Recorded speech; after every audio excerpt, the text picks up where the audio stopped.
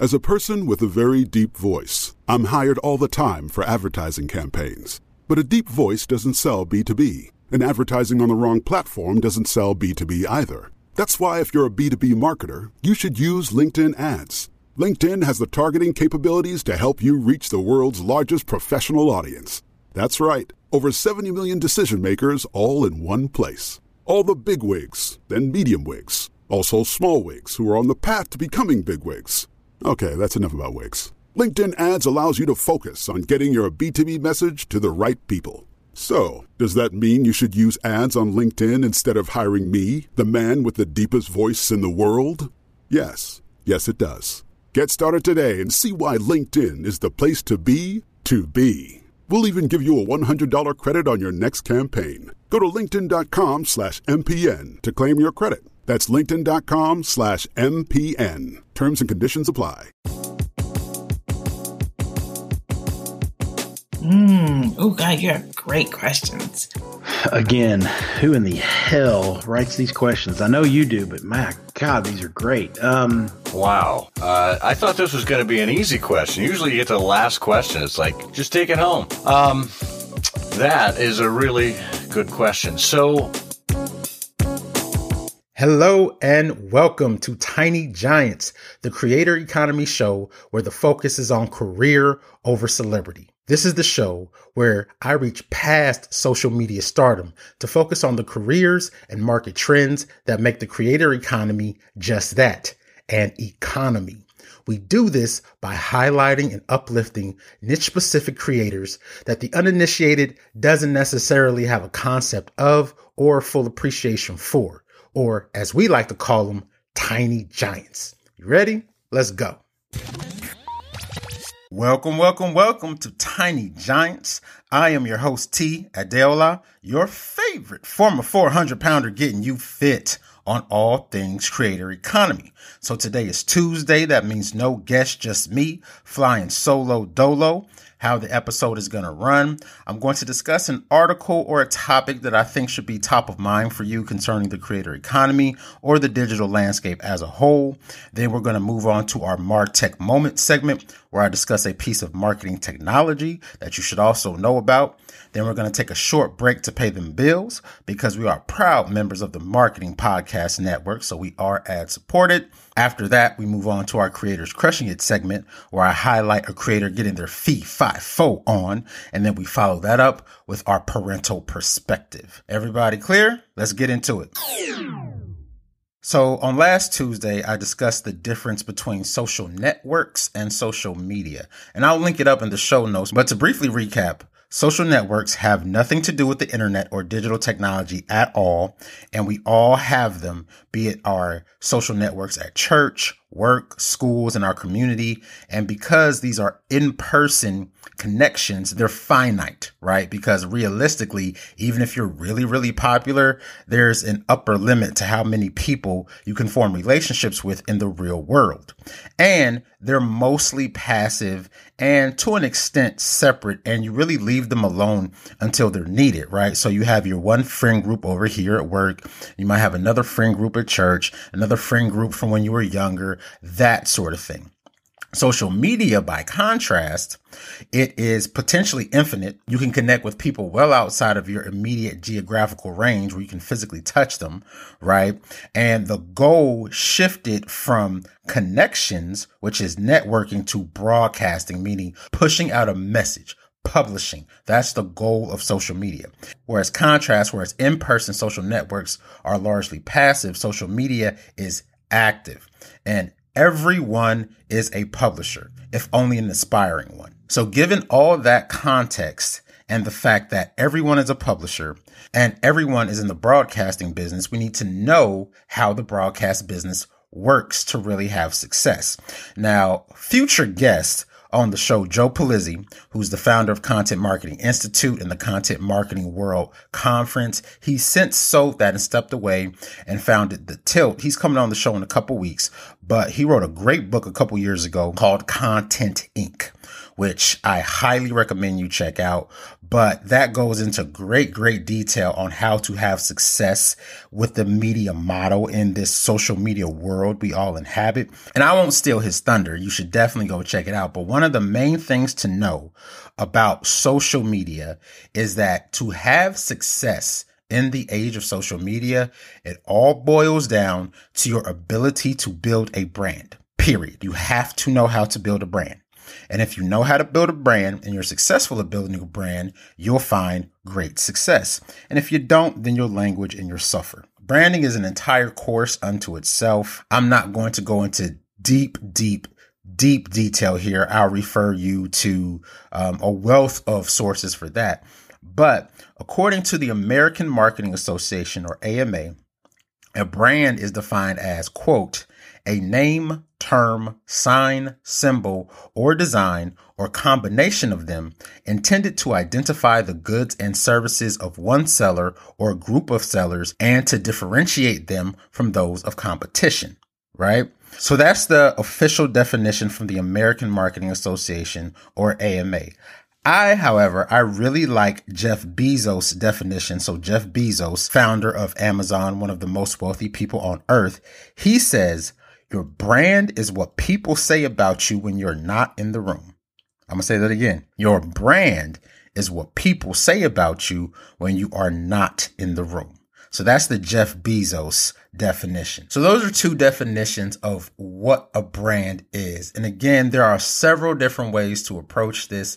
And I'm not going to be real exhaustive in this episode. I'm going to have links in the show notes to some resources. But one of the best branding exercises I've ever done, and I teach to my classes, and I'm a big fan of, is the brand sensory exercise, right? So the brand sensory exercise is engaging all five senses. If someone were to experience your brand sensorily, what would they see? What would they smell? What would they taste? What would they hear? And what would they feel? So it's a sheet of paper, and you can find it online if you Google it, but you just write out, what does my brand look like? What does my brand smell like? What does my brand taste like? And my brand feels like? That is an entire workshop unto itself, but that puts you in a pretty solid position of understanding, how to go about developing your brand. And there's more to it. There's style guides and colors and the whole thing. But in the context of the age of social media, where we all inhabit, your number one tool for success is to be able to build a brand. And so I've given you the definition of what a brand is, some starters on how to go about fleshing that out, because you want to make sure when you're building your brand, it's very important that you stay on brand and not veer too far off, because brands are like skyscrapers. They're years to build, seconds to destroy, right? Years to build, seconds to destroy. So staying on brand is of critical importance. And there are just a lot of examples of people, unfortunately, going off the rails and torpedoing otherwise great brands. And so there you have it in just a few minutes. Your number one key to success in the age of social media, where everybody's a broadcaster, and in the media business, is you have to know how to build a brand. That begs the question, what is a brand? Which I've given you two definitions of several, and of course the brand sensory exercise of relating your brand into all five senses. Now it's time for our MarTech moment. Now it's time for our MarTech moment segment. So MarTech is just an umbrella term that stands for marketing technology, and it's all of the technology used to achieve marketing objectives. So Facebook ads, Google ads, email marketing, location for Foursquare, that all falls under the umbrella of MarTech. So today's MarTech moment is StreamAlive. StreamAlive boosts audience engagement with interactive tools and real-time metrics. It works with in-person sessions, hybrid sessions, Zooms, Microsoft Teams, YouTube Live, etc. And it's packed with interactive features that boost audience engagement and allows you to visualize chat messages in real time. So today's MarTech moment is StreamAlive. You may know you're listening to this show along the Marketing Podcast Network, but did you know there are other great shows on MPN to help your business? Steve Turney hosts a great podcast geared toward mental health marketers called The Boost. Steve, tell listeners what you cover on the show. The Boost is our podcast, and the tagline is conversations with people promoting mental health. And that's what it is. So it's marketers, company executives, therapists, and mental health advocates talking about what they're doing to move this industry and this important thing called mental health forward. Amazing. And where can people subscribe? I'm big on LinkedIn, so you can find us there, just /Steve Turney, or you can find the show at marketingpodcasts.net, or search for The Boost wherever you get your podcasts. You heard him. Go subscribe. Now it's time for our Creators Crushing It segment, where I do a high-level, quick, dirty analysis of a creator getting their fee fi fo on. And today, I am doing the Lion Whisperer, Kevin Richardson. So this is another one where I have just watched an embarrassingly long amount of videos on. I think I'm on a nature kick right now because last week we did Serpa Designs. Now we're following it up with the Lion Whisperer, sitting at 1.81 million subscribers as of this recording. So he's doing a lot of things right. He's got his official trailer for the channel. He's got his members only video. And then he has some popular videos, recent uploads, lions, hyenas, playlists galore, a lot of the best practices, and he's doing shorts, which is good because YouTube is really pushing shorts right now. So if we hop over to the About tab, we can see that as of this recording, they've generated 309,001,475 views, right? So for the uninitiated, YouTube will pay you $3 to $5 per 1,000 views that you generate because they pay on a cost per mil or cost per 1,000 view basis. So what we do is we take from the thousands place over and we forget about the last three digits.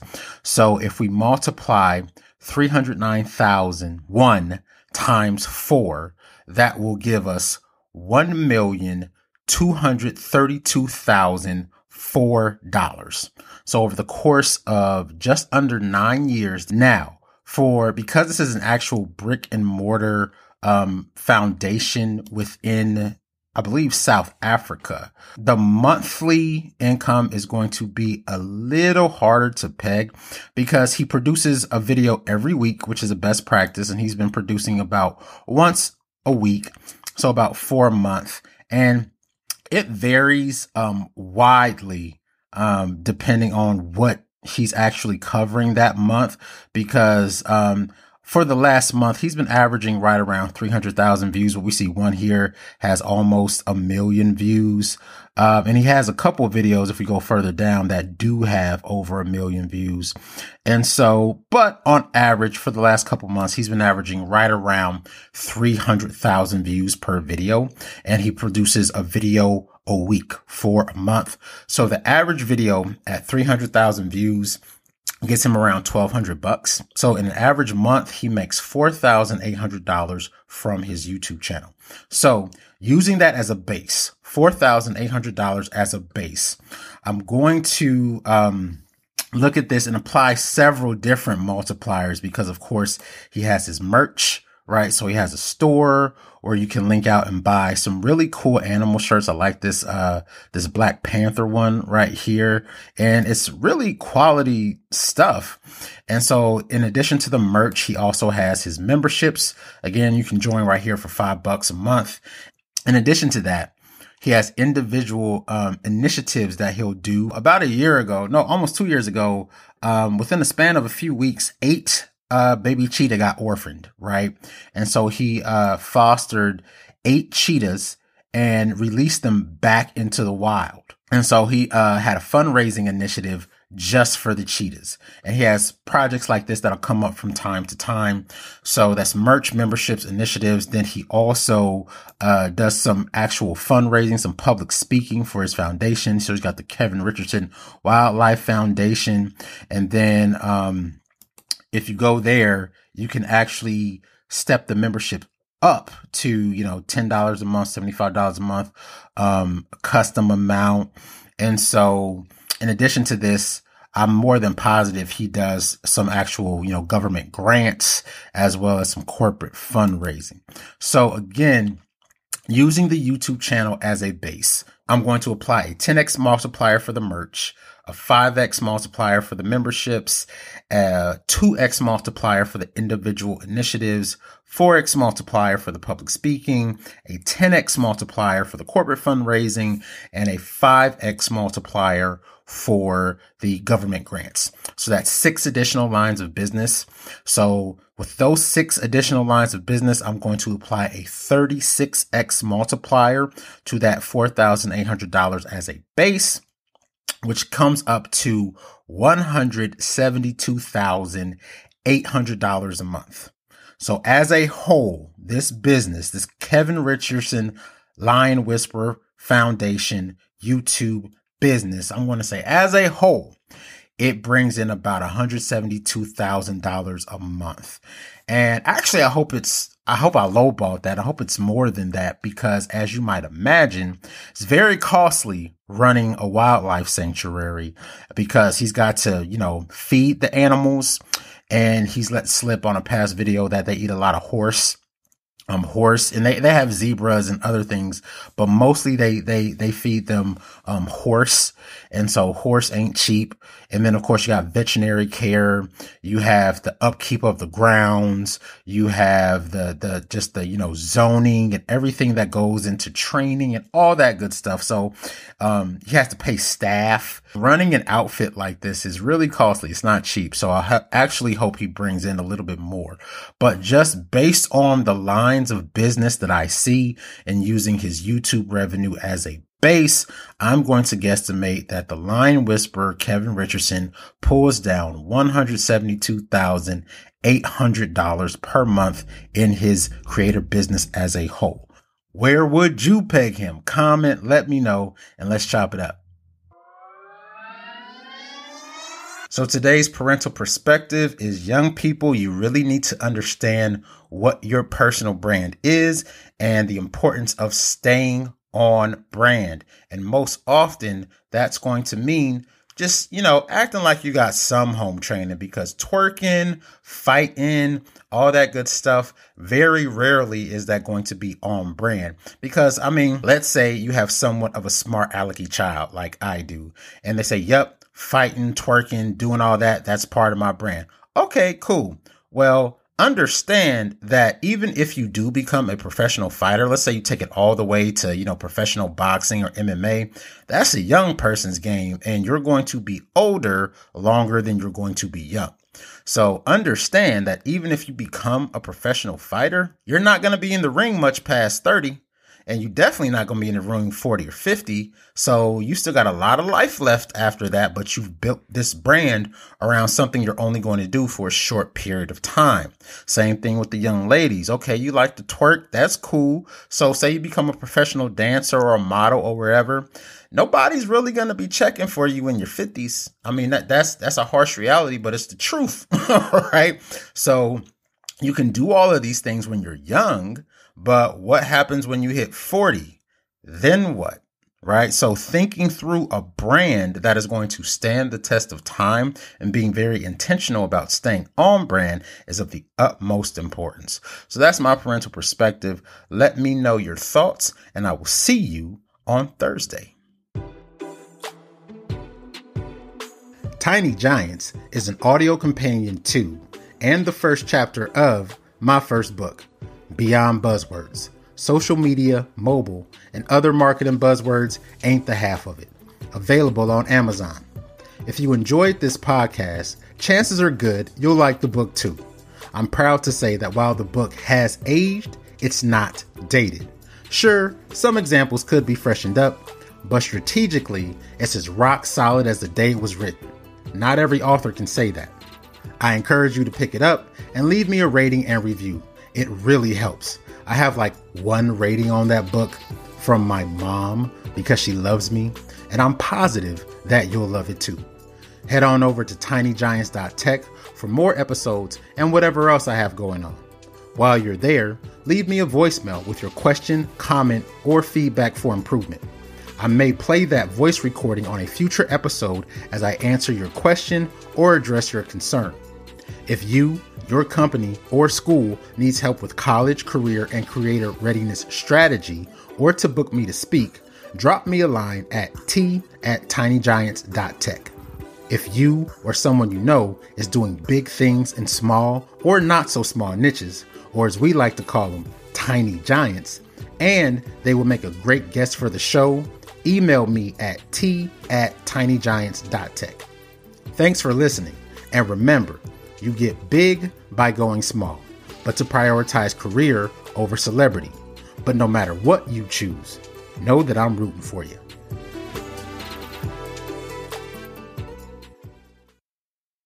You may know you're listening to this show along the Marketing Podcast Network, but did you know there are other great shows on MPN to help your business? Christy Heiler hosts a fantastic podcast called Own It. Christy, tell us more about the show. Own It is all about celebrating women and non-binary advertising agency owners. We talk about buying out of the Boys Club of Advertising because less than 1% of ad agencies are owned by women. And where can people subscribe? You can find the podcast at untilyouownit.com.